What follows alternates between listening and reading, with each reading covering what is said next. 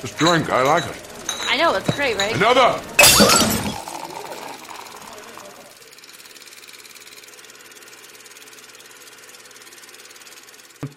What is going on, people? Welcome to the last episode of Film on Tap for 2023. That's right, another year has come and gone. It's crazy. But we've got a fun show for you today. We got a jam-packed show, which I think is fitting for an end-of-the-year episode. So we're going to be talking about some trailers, and we're also going to be giving you our top 5 of 2023. So very exciting stuff.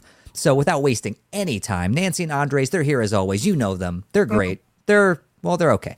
Lies. Giving us way too much credit. They're fine. Yeah. I'll be better after I finish this drink right here. Well, what is in there? Oh, what are you drinking? Yeah, a mysterious drink. It is a vodka with a little bit of Sprite and a little bit of guava juice and some pineapple juice as well. Oh, so Paloma. Interesting. That's what you're drinking. Okay. I like. Is that a copper mug?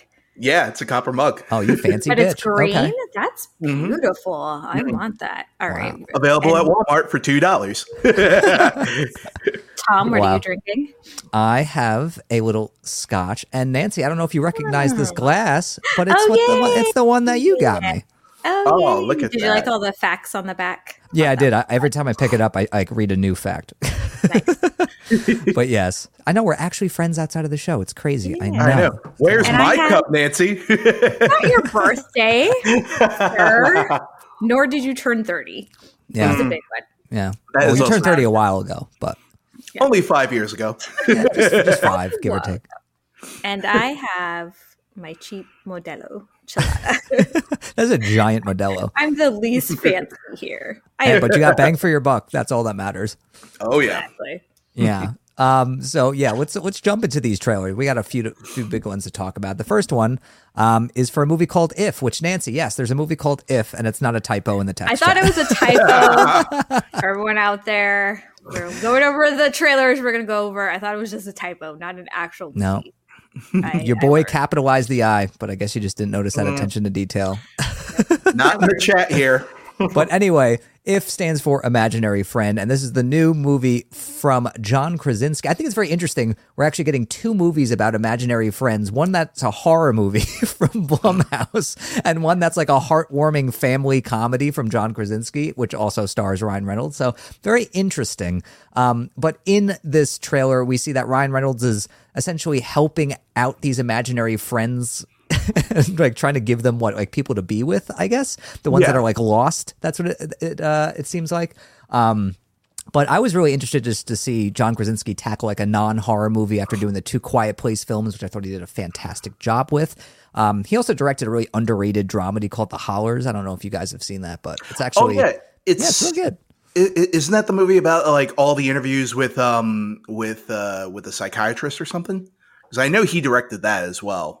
Maybe, I don't know. It's been a minute since I've seen The Hollers, but I know it was like a family dramedy. That's what I remember. It doesn't sound like a family dramedy. Yeah. No. Yeah, so I think you're thinking of something else. Completely. Yeah, but that was his directorial debut, which that one was kind of like, But you could sort of feel the potential there. But again, Quiet Place completely blew my expectations away, and I think he's proven himself now.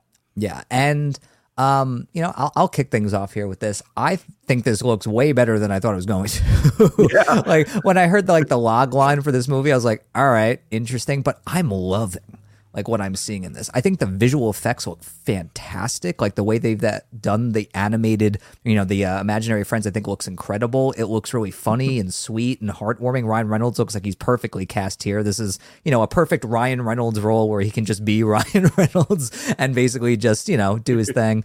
But I think this could be a great time. Like this went from being like, maybe I'll see it. John Krasinski, I'm interested to, yeah, absolutely must see. I don't know how you guys feel, Andres. Oh, I absolutely feel the same way. I mean, like, it's one of those things where, you sort of feel like, wait a minute, didn't we also just get didn't we just get the terrible trailer about the imaginary friends? And I'm like, is there really going to be like a big calling for all these movies? And then I watch this and I'm like, oh no, I'm more than 100% on board with this one. Like this one does seem very lighthearted. It seems funny. And then the thing about Ryan Reynolds is that some of these movies, the log line sounds so simple, but then he manages to find some humanity underneath all this and the absurdity. Magic of Ryan Reynolds. Yeah, I mean, like even stuff like freaking what was it, the Atom Project? Oh yeah, I ended up liking that movie a lot more than I thought I was going to. He was Yeah. great in Yeah. that. Yeah, absolutely. And like, even looking at some of the Deadpool movies where it's like, oh, Deadpool 2 is a family movie, and then Deadpool 1 is just basically a romance. Like, it's like he finds really unique ends for some of his stories, and I can't wait to see this. So yeah, this looks like it's going to be a lot of fun for me. Nancy, are you on the same train? Yeah, it looks great, and Why is it every time? you just don't take me sincerely. Is what just it like, is. I feel like every time you like start and like you're being positive, it's just like the way you say it sounds like someone like off camera's like, be excited. Be excited. But honestly, like this is like the first time I've watched a trailer and I'm like, like, you know what I mean? Like every single trailer, I'm like, whatever, it's gonna be fine. Except Furiosa, that shit looked banging right from the start. So yeah. Anyway, Nancy, go on. Anyways, just the much stronger. I'm surprised we haven't gotten more John Krasinski and Ryan Reynolds mashups. I feel like that they're a perfect fit, and I love both the Quiet Place movies, and so I think him doing this is a perfect fit for the movie that it's that they're shooting for. And it definitely reminds me of Drop Dead Fred, and for us older folks, the Disney Channel original movie Don't Look Under the Bed. Yes. I used to love that movie, and it kind of has a similar plot to it. So all of these movies where it's like you have an imaginary friend and they kind of get lost as you grow up and get older, for whatever reason that always like pulls out my heartstrings, and it's even though it's done before, it's still good every time I see it. So I'm looking forward to it. Looks good. Did you guys have imaginary friends growing up? No, I was too smart for that. I was too smart for that. I was too smart for that. You could have just said no. if the imaginary friend counts as, I imagine Superman or I imagine Batman or Spider-Man with me, maybe, yeah, but I don't know if that really falls into the I didn't have an imaginary friend. I guess we're three strange folks. We never had. Yeah, never had. I don't know. I definitely had a big like imagination. I was constantly like daydreaming and like I will say I had a very strange imagination or like creativity when I was growing up. Like, Hot Wheels cars, like the small ones that like, you buy at Toys R Us and you like, fake race them or whatever. Instead of doing what a normal kid would do with that, I decided to take as many of them as I could and form a traffic jam in my basement. If I was trying to like emulate like being in traffic. So like my mom would come down and she'd see like all these cars back to back and she'd be like, what are you doing? I'm like, I'm creating a traffic jam. Don't you see? And she's like, what? She's like, they're Hot Wheels cars. Race them. Throw them off the fucking wheel. What are you doing? No, I was like, they're stuck in traffic. I was like, I'm going to do what I want to do right now. It's bumper to bumper. It's rush hour. And you need to respect that. See, that's a lot safer than what I used to do with my freaking Hot Wheels. What I used to do is I used to put the Hot Wheels on my mom's treadmill just to like simulate like the high speeds and all that other just shit. To see them like fly off. Oh no, see that's cool. Exactly. Did you like break the wall? Jesus. No, it was fine. Wow. I broke one of the cars, that's for sure. Yeah, I feel like you guys were more normal than I was. I was a very odd child, but also I was a freak. So my parents were like big movie family, so we're always watching movies. But your parents always have those movies where they watch on their own and they rent a movie, and then you're supposed to be like playing in the other room or whatever, not paying attention. So I remember in kindergarten, they were watching some movie. It was like these people got like trapped in the rainforest and they had to like hunt for their food and like eat bugs to survive. So then when I went to school, we used to have these big wooden blocks to like build. And my friend was like, let's pretend house. I was like, no, we're going to be stuck in the rainforest and we have to survive by like hunting for our food. And like, we may even have to eat bugs. And then the girl went and told my teacher, and the teacher was like, what the fuck is wrong? So we feel Nancy's imagination is going to more realistic and survival expectations. So and the thing is I watched too many movies as a kid. Every like movie I saw was just like so cool. I was like, okay, I'm gonna like pretend play this movie. Movies done fucked me up as a kid. All right, good to know we're all fucked up. Cheers. Cheers to being fucked up. There we go. Trauma. Imagination. Imagination, trauma, like who's to say? But anyway, speaking of imagination, we've got like an animated sequel rather, coming out. That wasn't the best segue. Nah, that was mediocre. Just keep it going. Yeah, I'm just gonna keep this train going. I could do better. Anyway, so we got Kung Fu Panda 4 shockingly happening. That's hitting theaters this spring. We've got the return of Po, once again voiced by Jack Black, and this time he's versing a villain called the Chameleon, which apparently can take the form of anyone, including his past villains. So we got our first trailer for this movie. Look, I will give the preface. I am a huge Kung Fu Panda guy. I love Kung Fu Panda. I was shocked how good the first movie was, and then I really enjoyed the sequels. So I was always wondering if they were going to make a fourth one, even though the third one was like a nice conclusion, if it was going to be a conclusion. Mm-hmm. But I'm curious to see what you guys think. I mean, have you guys seen the other movies, or are you just going into this one fresh? I've only seen the first one. I don't think I saw the second one. I can't remember. If I did, it's been so long I can't even remember.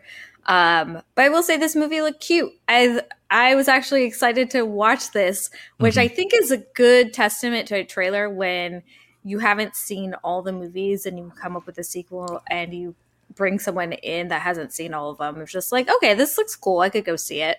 And I like that they are kind of bringing back the villains in a sense of almost like taking all their powers. It seems that they're going to go through each one and then the new villain's going to take their powers or something like that. But even just the cute little line where the kid's like, violence makes my tummy tingle. And like the little evil animals. So yeah, no, it looks good.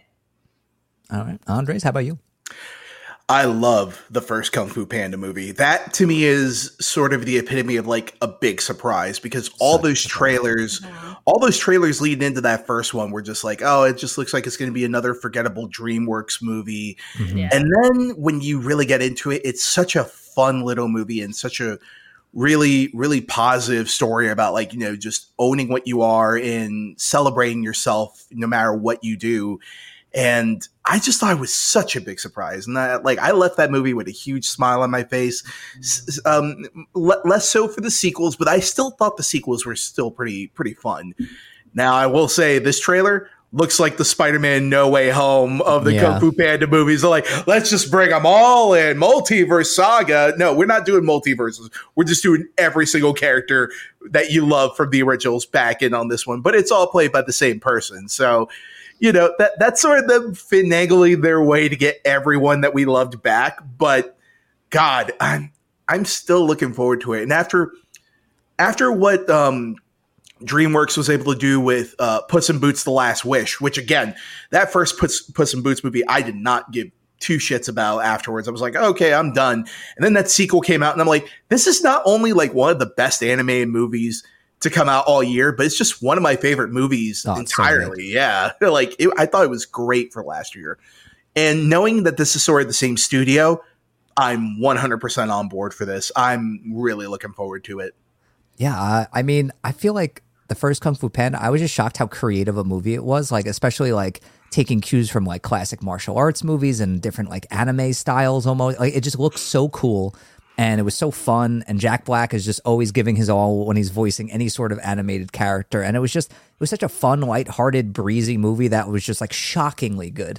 And the fact that this movie is like bringing back some of his villains who, like, I know at least we have Ian McShane back as Tai Lung, which is awesome. Ooh. But I hear they're actually going to bring back the other ones too. And of course, you got the Furious Five coming back as well, because some people were curious since they weren't in the trailer at all, but it was confirmed they're coming back, so I'm excited about that. But it's Kung Fu Panda, baby. I'm in. I love Kung Fu Panda. I feel like it's such an underrated animated franchise that definitely doesn't get enough love, so I'm all for another one. So I am in.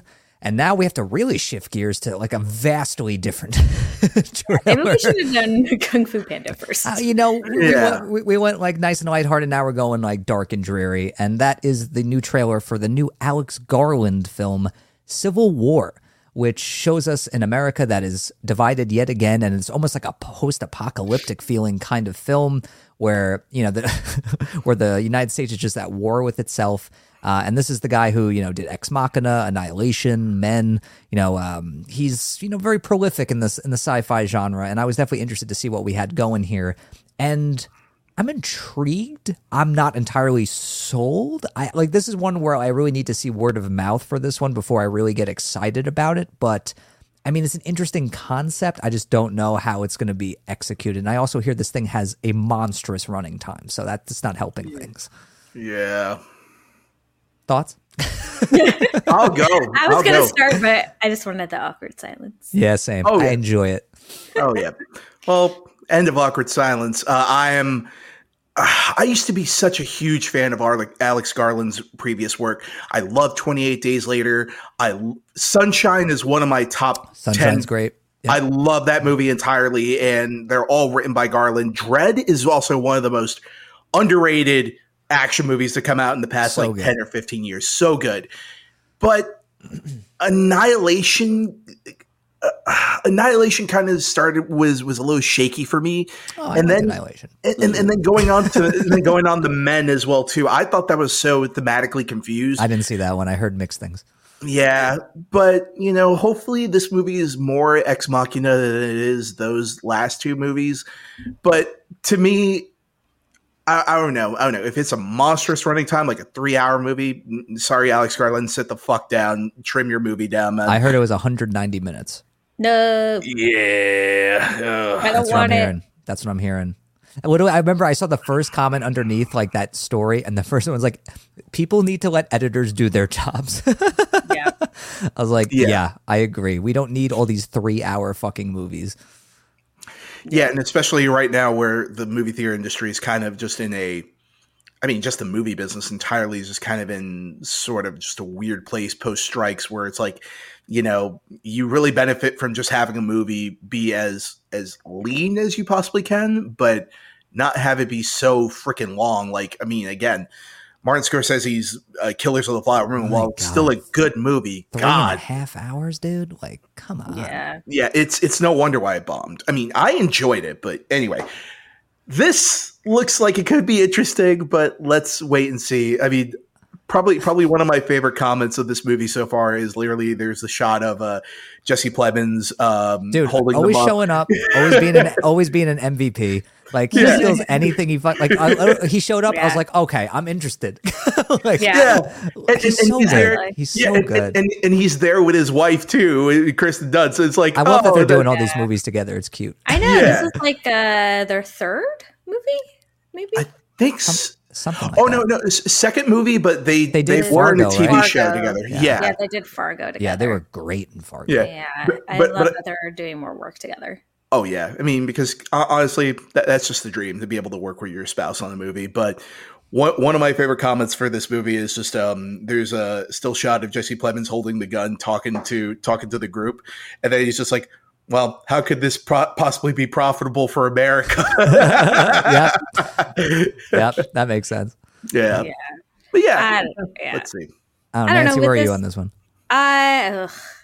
I don't know. It's one of those movies where I'm like, this just is a little too real for me in a sense. So just after everything that we've, been through since the pandemic and all that shit, I'm just like, I don't know if I want to watch a movie about this. But doesn't mean it's going to be a bad movie necessarily. It's just, I don't know if it's something that not really for me, I don't think. I mean, I will say seeing Nick Offerman as the president, I was like, I'm in. I was like, that's a good fit. I was like, okay. I will say the two things drawing me in are three: Nick Offerman and then Jesse Plemons and Kirsten Dunst together again. Yeah. So yeah. Yeah, I don't know. It's just, I don't know. It's just. It's just I watch it keeps playing in front of most movies I go see now, and every time I watch it, I'm just like, oh man, this could go either way. Either this turns out amazing, but my gut's telling me it's just not going to be good. I don't know. It's just. I think if it were I think if it's a grounded movie, I think it could be good, but it feels almost like they're leaning more towards the oh my god, why can't I think of what is that? Make America Great? no. The franchise where they like fucking Purge? have a date. Purge. Thank you. Yes. Yeah, it did. I was like, it did feel kind of purgy. Yeah. Yeah. So I feel like if they go, all it was missing was that like alarm. Yes, exactly. So I feel like if they go that direction, I'm not gonna like it as much. But I feel if it's a more grounded movie, then they could have a good movie in there. Yeah. All right. Glad to know we're all kind of meh about that one. It feels too real right now. Yeah, I feel like I feel like Nancy said. I just feel like it's a little bit too relevant to like what's happening right now, and I feel like people don't want that. They want like an escape from that, and I feel like they don't want to just see what they're already seeing and like uncomfortable with. I feel like one of the big things with this movie is that it feels like it's written by a British filmmaker because it feels like it's going to play well all around the world except for America. Because like everybody that I talk to that is kind of like excited about this is someone who is not from the US originally, but just kind of like, it's like, oh, that's kind of interesting. It's like none of the people that I know that are from here actually are excited for this movie all that much. So yeah, because it still feels like a painful reality. Yeah. America, fuck yeah. Well, you know, I feel like this is a perfect time to switch gears to something a little bit more fun, and that is our top 5 of 2023. Now, we've done this a variety of ways in recent years, but I feel like the way we'll do it, we'll each give our 5, 4, and 3, and then say a little bit about each movie if we'd like, and then we'll say our 2, and then we'll say our 1. This way we drag it out and we make it as suspenseful as possible. And I've got my list in front of me now, so we don't all mess have this our up. lists? Yeah, we all have our lists. 5 first, Andres. 5 first. Wait, what? No, I'm saying last time he almost started with 1. Wait, Andres, what was that started... episode where you and I confused like a top 5? Like, no, we kept switching our movies. We kept switching our movies around. We were like, oh no, that's actually number 4. Oh no, that's actually number 5. I think we were doing like the best movies of the summer or something, and we just could not keep track because I wasn't there. And you guys didn't know how to count. It was so fucking funny. We could not keep track for our lives. All right, but let's do ladies first. So Nancy, 5, 4, and 3, and then you can talk a little bit about each one briefly, just to let us know why you like them so much. Awesome. This is why I like having 2 brothers, because it's like the girl always gets attention, and I'm the middle child. So that's the Modelo talking. Thank you for the attention. I appreciate it. No problem. Okay, so my number 5 is probably going to make you upset. Uh-oh. But it's Oppenheimer. Okay, it's in the top 5. I'm happy it's in your top 5. Yeah. Okay, I'm not upset. Okay. No, I'm just glad it's there. There you go. All right. Okay, I appreciate that. You can breathe. You can breathe. See, at first I thought you were going to say Five Nights at Freddy's. Like, that would have made me upset. I still haven't seen that one. Yikes. Fuck that movie. Oh my God. It's fine. It's not as bad as Andres makes it out to be. Oh no, it's worse. It's fine. Anyways, Oppenheimer. Very good. Too long, which is why it makes it down at the bottom of my list. It definitely dragged for me at some points. But beautiful fucking movie. Really like the story. So that's why it's at my number 5. All right. Okay. Number 4. Poor Things. I really love this movie. It's so unique. I'm not gonna lie though, when I first started watching this, I was like, this looks too out there for me. This looks really fucking weird. I was like, I don't think I'm gonna like this. I was like, Craig, what the fuck did you drag me to? Especially like all the other, like, I'm not a fan of Sideways. I'm not a fan, like, I just wasn't a fan in the first like 5 minutes. And then it just keeps getting better. Wait, wasn't a fan of Sideways. That's a different director. Wait, is it? Wait. Yeah, it's a different director. Yeah, I was going to say, like Sideways. Wait, who directed Sideways? Sideways is Alexander Payne, who did the Holdovers. Which Holdovers, that's what I was thinking of. Sorry. But to say, I got confused. You're just not a fan of the cringe humor at certain points, right? Yes. Well, like you have, because Willem Dafoe was in it, you thinking about like The Lighthouse. I hated that fucking movie. I still haven't seen it. You're fine. Don't see it. Oh no! You should see it. Here we go. Angel and Devil on my shoulder. I don't even think I finished it. It's so bad. But that's what like it was reminding me of. I was like, oh, Jesus, I don't think I could get through this. But then, like I was saying, it keeps getting better and better, and the characters are so good. Emma Stone is amazing in this, even though she's like naked for like 50% of this movie. Yeah. 50%. I think that's a little high. I think she's naked for like 70 fucking percent of this movie. 70 to 80%. Yeah. But no, it's great. I will say that it does. It runs a little long, and you can feel it towards the end of it. Yeah, I agree. But still fantastic. Great movie. Yeah. Mm-hmm. And then my number 3 is Across the Spider-Verse, because it's fucking Across the Spider-Verse, and it's amazing, and I loved it. And that's all I have to say about that one. Nice. I'm telling you, the opening scene of that movie alone, I was like, am I about to watch a masterpiece? I was like, holy it's beautiful. Shit. It's a very beautiful movie. Jesus. I remember like after that opening scene ended, I like let out a breath. I was like, Jesus Christ. I was like, that's the first fucking like 3 minutes? Holy shit. It almost kind of feels like it almost kind of feels like it kind of shoots his wad a little too early in the movie. Why I know do you guys are going to use that term because he's a man. There are other terms. That's like your go-to term. A lot of people use that. Yeah, but yeah, I would say the only reason it's not a little higher is on my list is because I remember the big moments, but I don't remember a lot of the movie since it's been a while, and I feel like a top 2 should be a movie that I remember like a lot of the movie, and it really sticks with me. But such a fucking beautiful movie, so that's why my number 3. All right, I'll shake things up. I'll go second here. Go for it. So at number 5, I have The Holdovers. I love this fucking movie so much. It's like the warm hug that I wanted all year and finally got. I love it so much. Paul Giamatti's fantastic in it. The humor and heart is perfectly balanced. It's such a perfect holiday movie. Like, it's just, it was so, I love the movies going into a year you have no idea you're going to love or even know about going into the year. Like, The Holdovers just snuck up on me, had no idea it was coming out. And even when I saw the trailer, I was like, this looks okay. And then it was just that word of mouth getting to me. And I was like, all right, I'll give it a chance. And it's just such a great, feel good movie. Ugh, I love it so much. I can't recommend it enough. Everyone who I've shown it to loves it and enjoys it too. So that makes me happy. So definitely watch it. It's on Peacock now, so you have no excuse.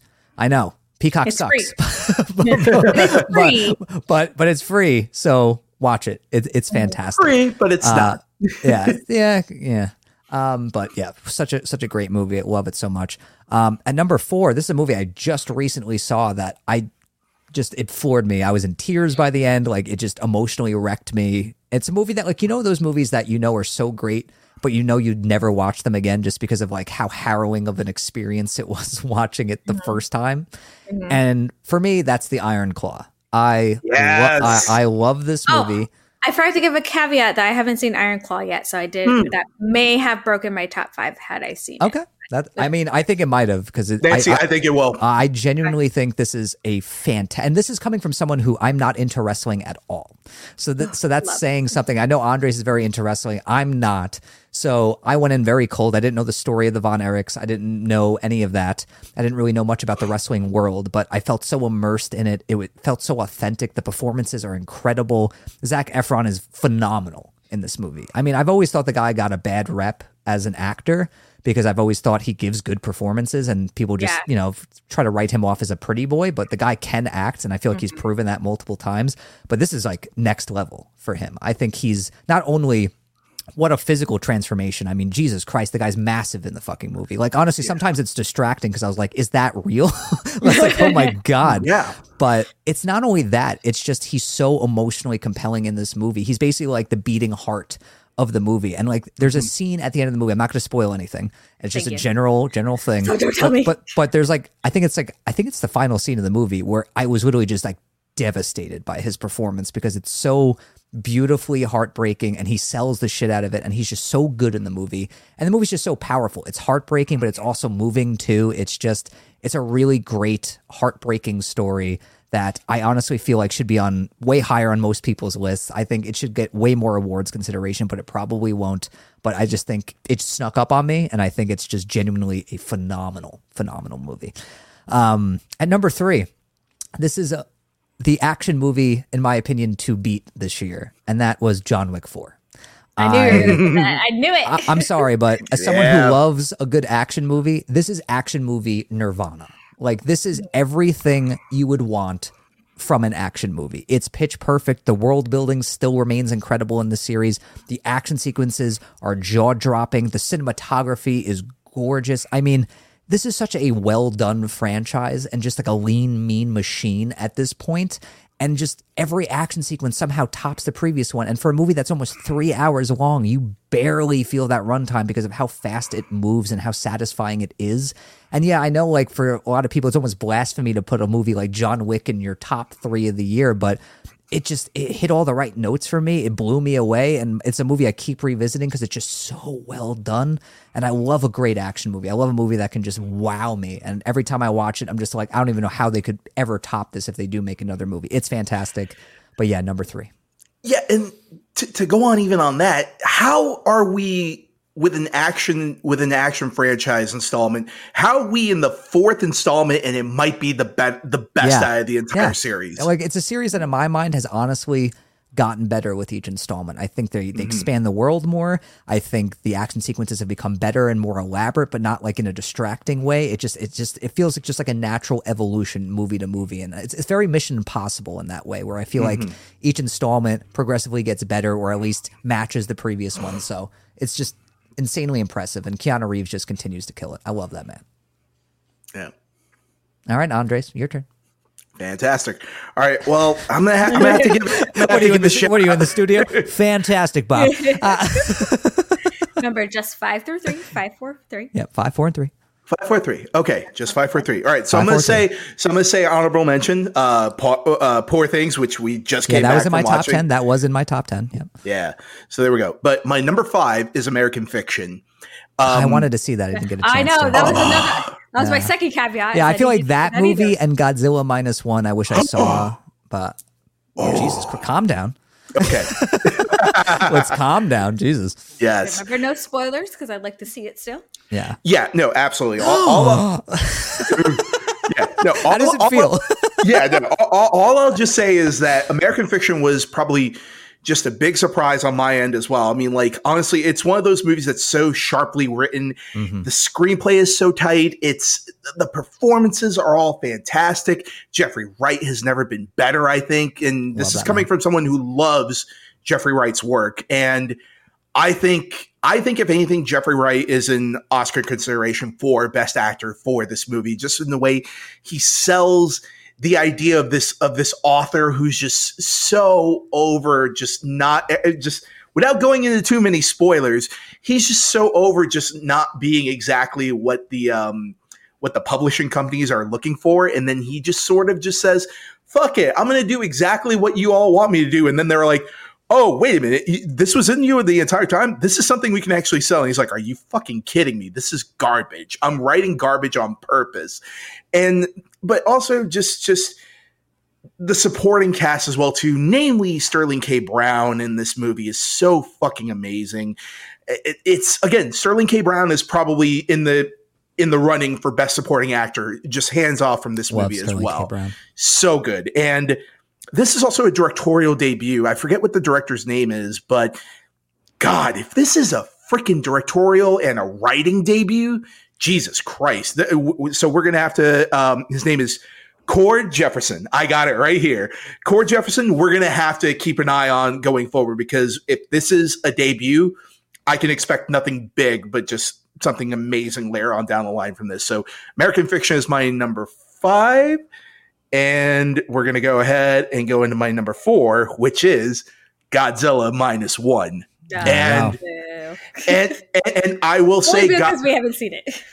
Oh yeah, no. All right, I'm not going to say much about this movie, but all I will say is one of the things that all the previous American Godzilla movies have tried to do and failed miserably time and time again is get us to care about the human characters more so than we care about Godzilla.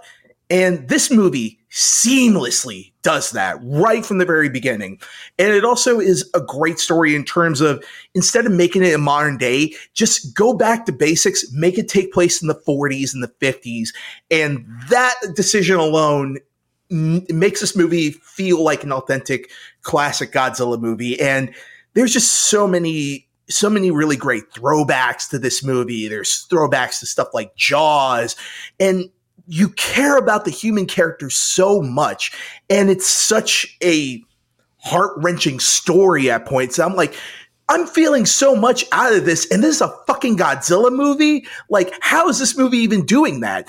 And then, oh my goodness. And then probably one of the big things for me too with a Godzilla movie is that they fucking make Godzilla scary again. Like, they make him so terrifying at points and so just like a force of nature that honestly, after watching Godzilla -1, I'm not even excited for Kong X Godzilla because there's no way that movie is going to be as good or as sharply written as this movie.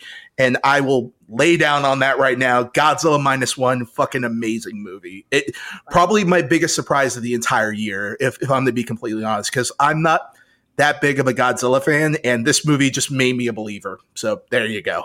And that's only your number 4. Yeah, that's number 4. Yeah. All right, what's number 3? My number 3 is The Holdovers. Hey, there it is.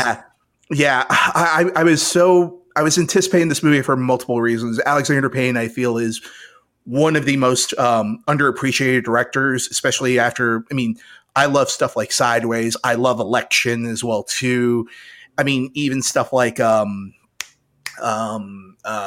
my goodness, Charlie Wilson's War, which I remember it came out and it didn't make a big splash, and that was one of those. It's a good one. Yeah, it's great, and like I know some people complained about the ending, but it's one of those movies where I learned a very valuable lesson in filmmaking, which is a good ending could come when you're not ready for it, or it could be good even if you weren't expecting it, and that's how I felt about Charlie Wilson's War. But for this movie, it's such a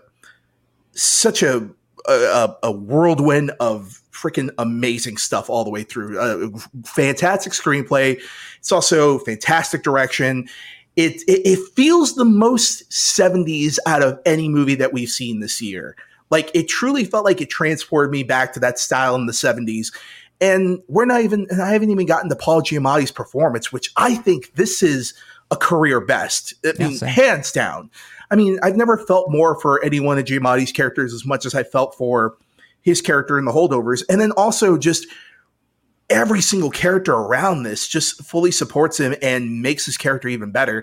And also for the kid as well, too, for this to be his one of his acting debuts, and he's holding his own against someone like Paul Giamatti. Fucking fantastic. So yeah, I absolutely love this movie. Holdovers is number 3 with a bang for me.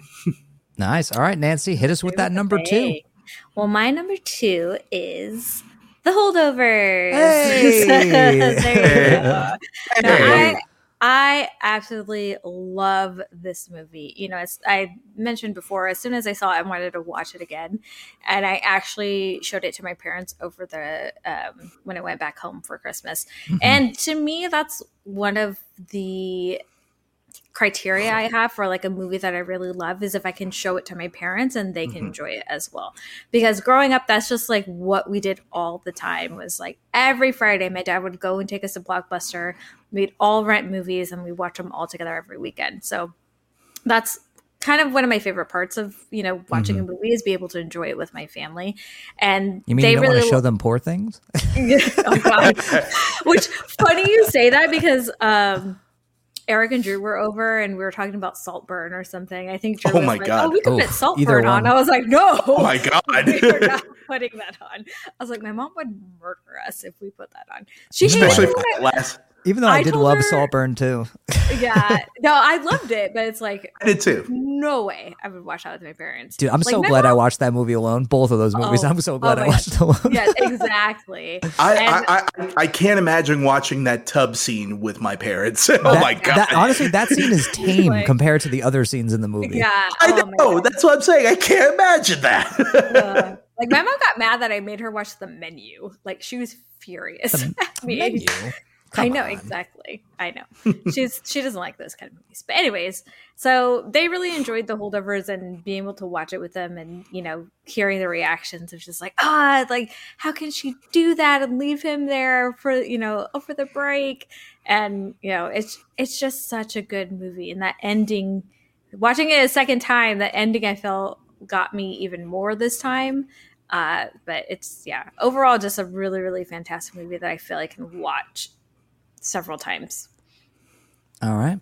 There's your number 2. All right. So my number 2 is Across the Spider-Verse. I loved this movie. I just straight up think it is one of the best animated movies I've ever seen.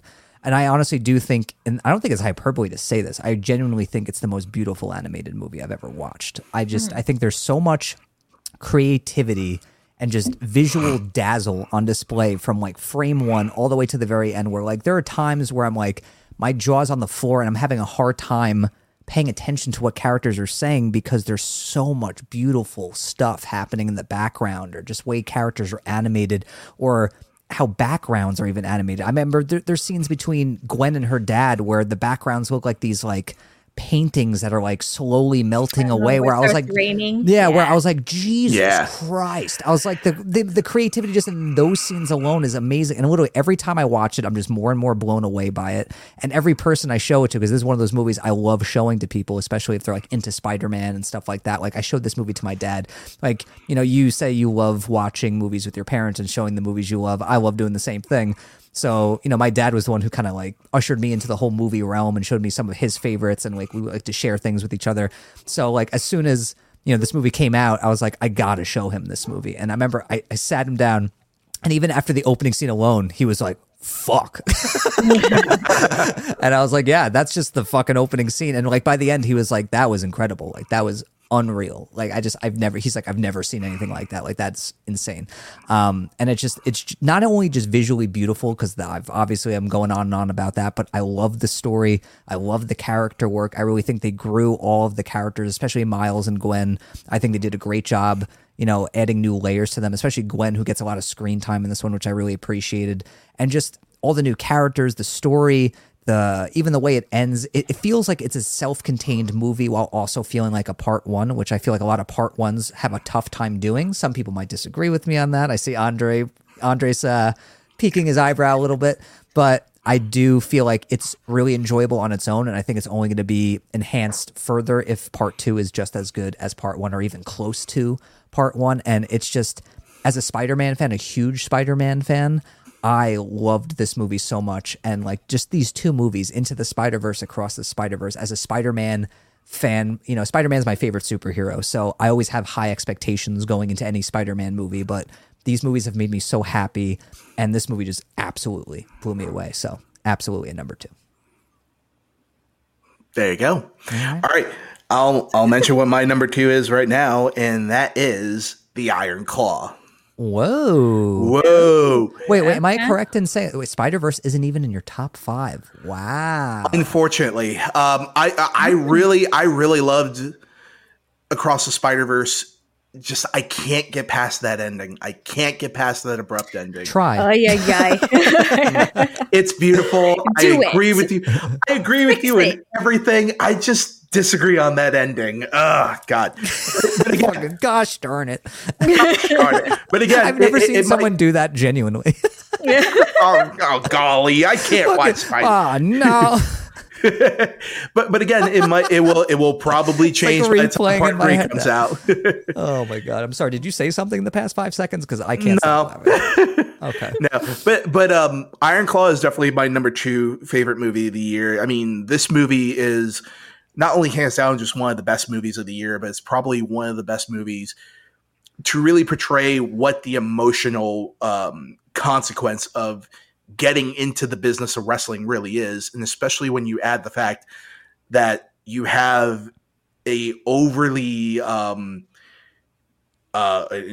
harsh father who's really kind of pushing this wrestling business into the family, and just seeing how it tears them apart to a certain extent, and how it really just how without going into too many spoilers, just what the consequences of every single one of these brothers and what it does to them emotionally. It's just one of those movies that truly feels like it's in love with wrestling, but also not afraid to sort of be like, listen, this is the dark side of it as well. And again, Zac Efron, I know he's probably not going to get any Oscar.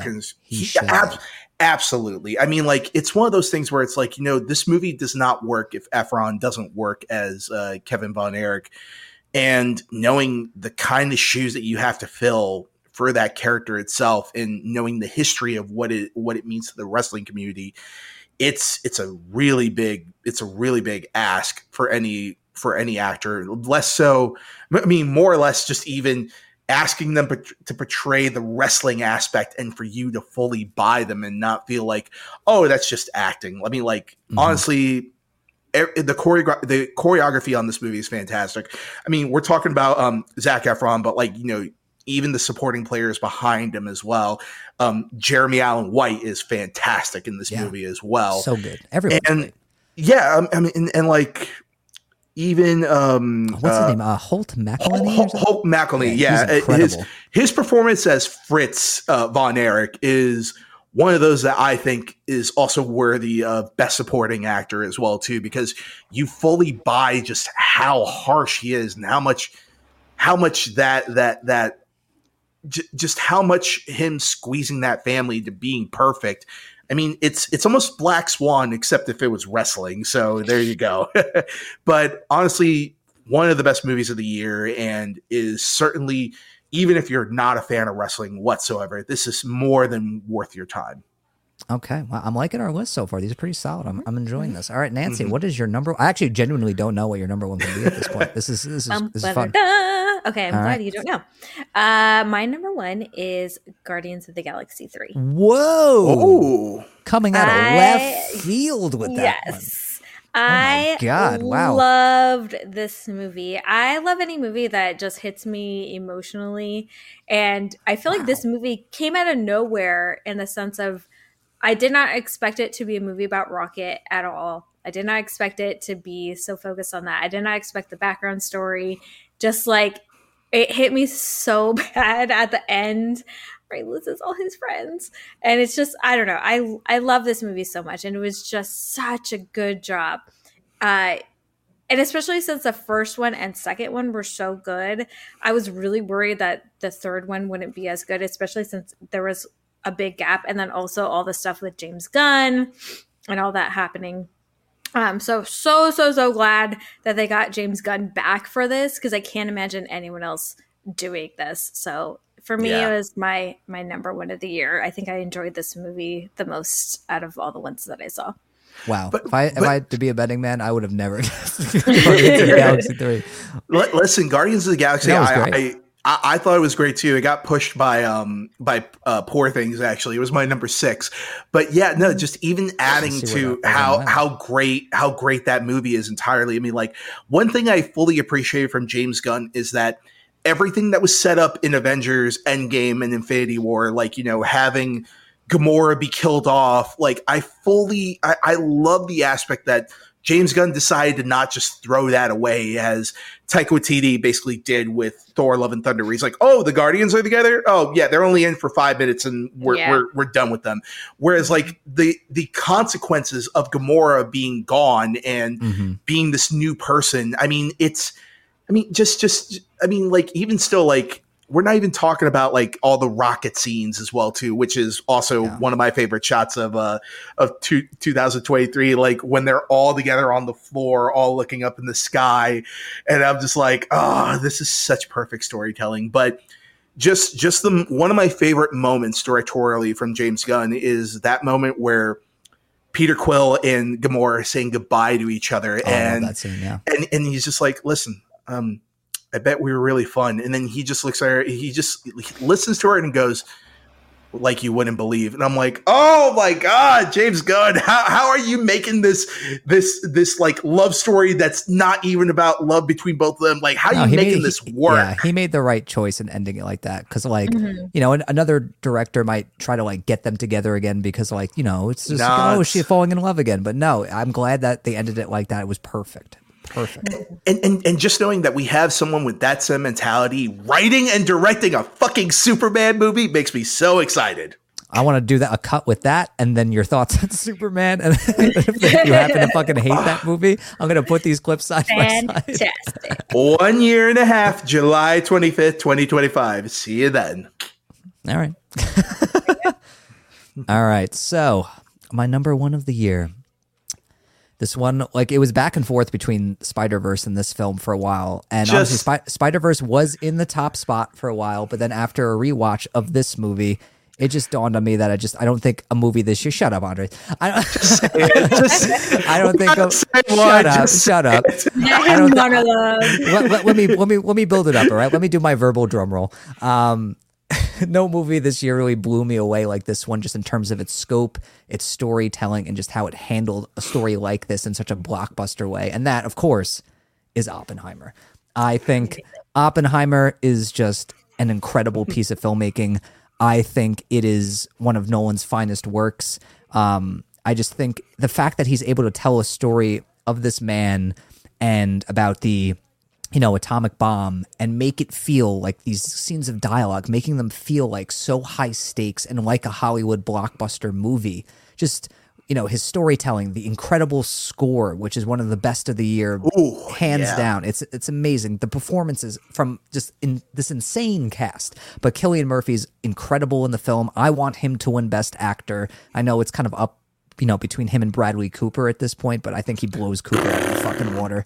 And Emily Blunt's fantastic. Matt Damon's great. Josh Hartnett is fantastic. Just everyone in this fucking cast, this beyond stacked cast, is so good. And Robert Downey Jr., of course, I think has secured Best Supporting Actor in my mind. I think he's absolutely phenomenal. And I think this is the movie that's going to remind people that he's not just Iron Man. The guy was an amazing actor before he took on that role, and this just shows that.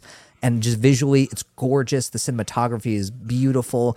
I mean, just every scene in this movie just feels so pulse-pounding, and just the sound design, the music, the direction, the acting, it all coalesces together in this beautiful symphony of pure magic fucking filmmaking.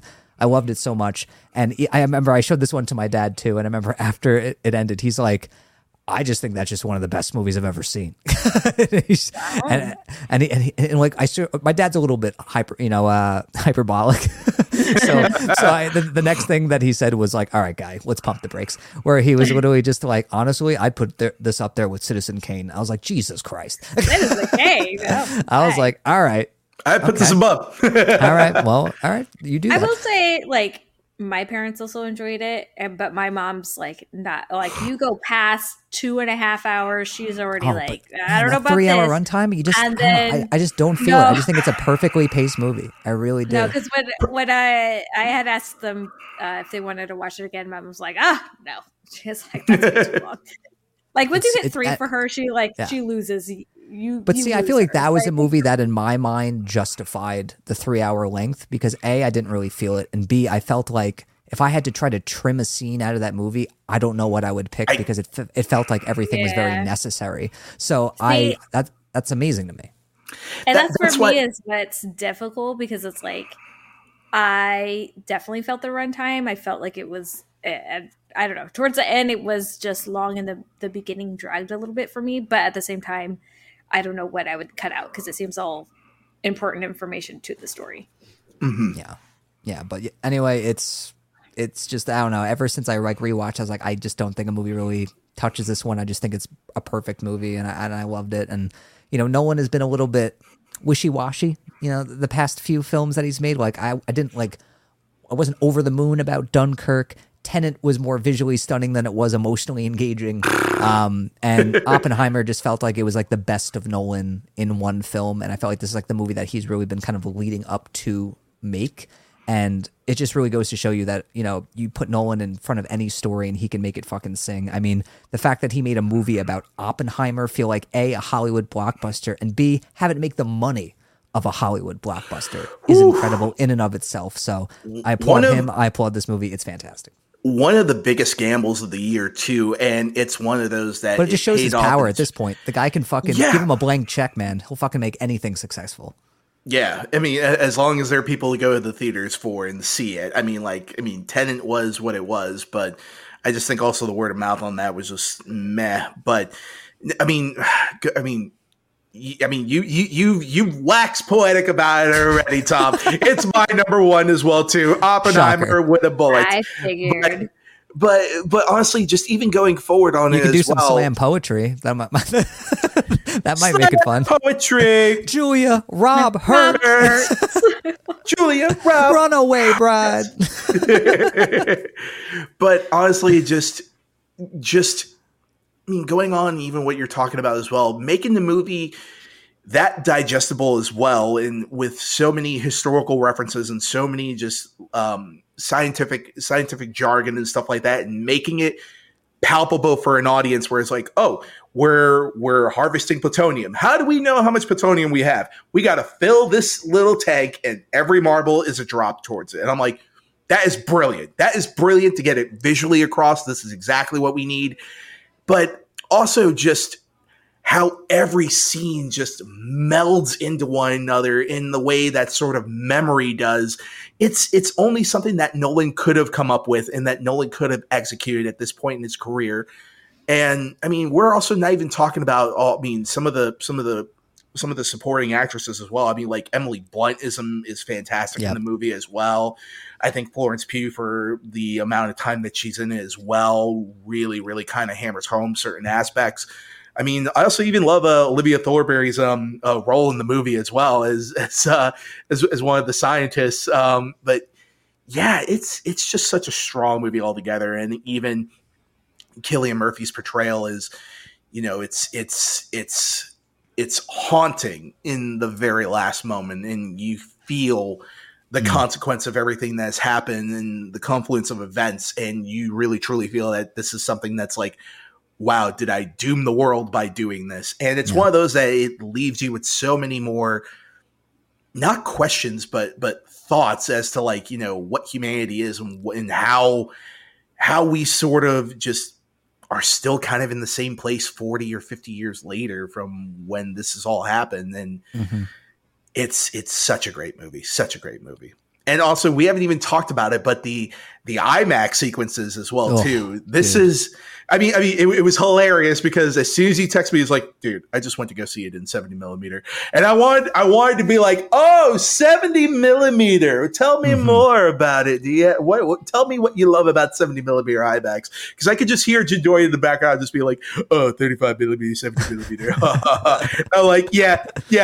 Yeah, Tom's speaking my language right now, so there you go. I mean, in that honestly, it was one of the best movie experiences of my life, seeing that in IMAX 70 millimeter. It was just unreal, just absolutely unreal. So, oh yeah, and just also just yeah. But you guys not remember? I was in the second row in a fucking IMAX showing to see this movie. It was like, I had such a fucking headache from this. Yeah, movie. I can only imagine. Jesus. Yeah. I don't even know why they sell those seats, honestly. I know. Take out the fucking front rows. I can't even see anything. I can see someone's eyeball. That's it. That's truly what I miss about the ArcLight cinemas, because they never had that problem. Even the front row was a decent seat. It was like, oh, I would be okay paying for a seat all the way over in the front row in ArcLight cinema, but just, I don't know, just certain theaters are just very just like, oh, we got to fit everybody in. They'll pay to see it no matter what seat we put them in. And it's like, no, you're kind of hurting yourself at this point now by putting them there. But yeah, I'm sorry about that, Nancy. No, I after hearing that front row in an IMAX, I fully see why this movie's number 5 for you. I'll have to rewatch it at some point. Yeah. Definitely, I'm curious to see what you think after you rewatch it. But before we close out this episode, I feel like it's natural to ask, for 2024, what is your most anticipated movie as of now? Obviously, there are movies that we don't even know about yet, that aren't even on our radar. But of the movies we do know about that are coming out, that we are aware of, what is your most anticipated movie of 2024? Nancy looks like she's got to think about it a little bit. Andres, I feel like I already know what yours is. Give me like a list. Give me a list. Nope, I'm not going to do that. How about I go first? Yeah, I'll just see if I agree with one of you guys. Okay, all right. That's an interesting strategy. Let's see if it pays off for a con. There we go. Awkward just silence. No, I was like, just say the movie I think you're going to say. Yeah, you have to say it. Okay, I'll just say mine. Yeah, Dune Part 2, baby. Yep. Dune Part 2. Ow. Yep. I mean, that's mine as well. I mean, I'm beyond excited for that movie. Yeah. So we're not helping Nancy on this out. Yeah, sorry, bro. I will say I rewatched Dune and I liked it a lot more than I did the first time. And I did like it the first time. I liked it more. However, HBO Max has got their shit together because, dear Lord, the sound is like booming. And then I'm like, what are you saying? I can't fucking hear anything. It's ridiculous. That's streaming for you. Yeah, it's bonkers. But if I was to throw another one there for you, Nancy, Deadpool 3 absolutely is in my most anticipated. Yeah, for she's the not year. about that life. Yeah, I feel like I'd be more excited for Dune 2 than Deadpool 3. I am more excited for Dune 2 than Deadpool 3. No, I'm talking about me. I'm saying I am more excited for Dune 2 than Deadpool 3. I mean, there's also Furiosa. So I was gonna say Furiosa is also up there. Mm-hmm. Furiosa. We also got Joker Folie à Deux.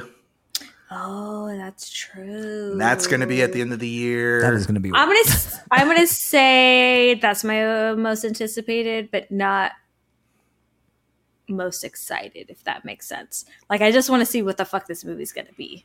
There's so much, like, I don't know, musical, Lady Gaga, Joker. It just sounds so fucking weird. So it's it's almost like I need to see what the fuck this is. Mm-hmm. All right, It sounds so strange. I can't wait to see how Warner Brothers hides the fact that it's a musical in the marketing of this. No, there's no way. It just feels like they've done that for all their movies this year. They're trying to hide Color Purple as a musical. They hid Wonka was a musical. Okay. Like, I didn't know Wonka was a musical at all until someone posted it, and I was like, "What?" Like, is that kind of like weird? But is it like musical, or is it like the originals where there's like a song in there? Mm-hmm. Or is it like a straight up man? musical? But I feel like for this one, they're definitely not going to. I can't imagine that they're going to sell like the musical part of it. Yeah. I think for this one they can absolutely sell it as a musical because they are selling the fact that this is a Joker sequel, and that has Lady Gaga. She can actually sing. Lady Gaga as Harley Quinn as well. That is more than worth the price of admission right there. But yeah, I wonder if it's going to be like.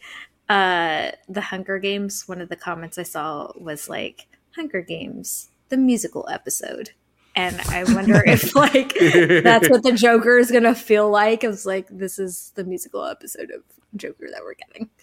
Yeah, I don't know. I guess we'll find out next fall.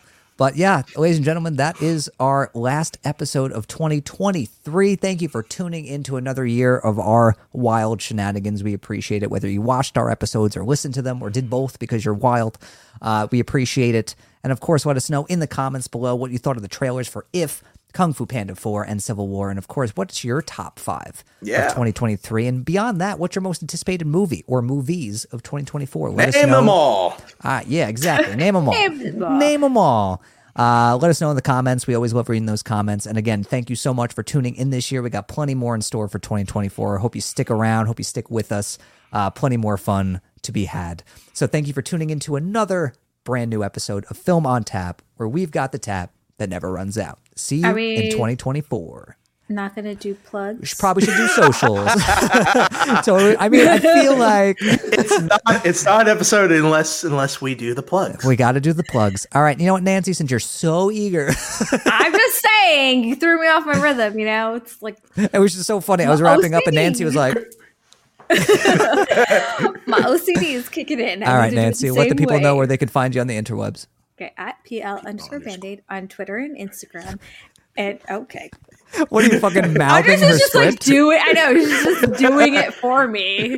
Say all of our You're like the fucking proud. You're like the proud dad in the audience who's mouthing the words along with his daughter. Yep. Doing like the dance moves when they're doing like the whatever you call it. She's growing up. Okay, Andres, you go now. Okay. Oh, so you threw him off his game. I love this. You can find me as Galaghost on Instagram and Twitter. And you don't even remember what you're saying now. It's just like everything sounds like a question. I'm Ron Burgundy. Because I was about to say you can find me as PL_, and I'm like, that's not me. No, that's the vodka is kicking in. My God. Definitely is. Oh yeah, this was a really strong beverage, so there you go. You can find me as Galaghost on Twitter and Instagram. You can also find me as Galaghost209 on Twitch. Me and my buddy Steve, we just done a retrospective on the 1996 Actioner Executive Decision, and that should be releasing on the High Voltage Media Network hopefully within a couple of weeks. So take a look at that, and also you can find me on here. There you go. And you can find me on Twitter and Instagram at Tom Chattelbash, and Facebook and YouTube at Chattelbash Reviews. You can also find me on Letterboxd. Just search my name. You will find it. And thank you for tuning into another brand new episode of Film on Tap. Again, thank you so much for sticking with us. If you've been watching or listening this year, it means the world to us. And we will see you in 2024 for a brand new episode of Film on Tap, where we've got the tap that never runs out. See you in the new year, guys. Bye. Cheers! Ow.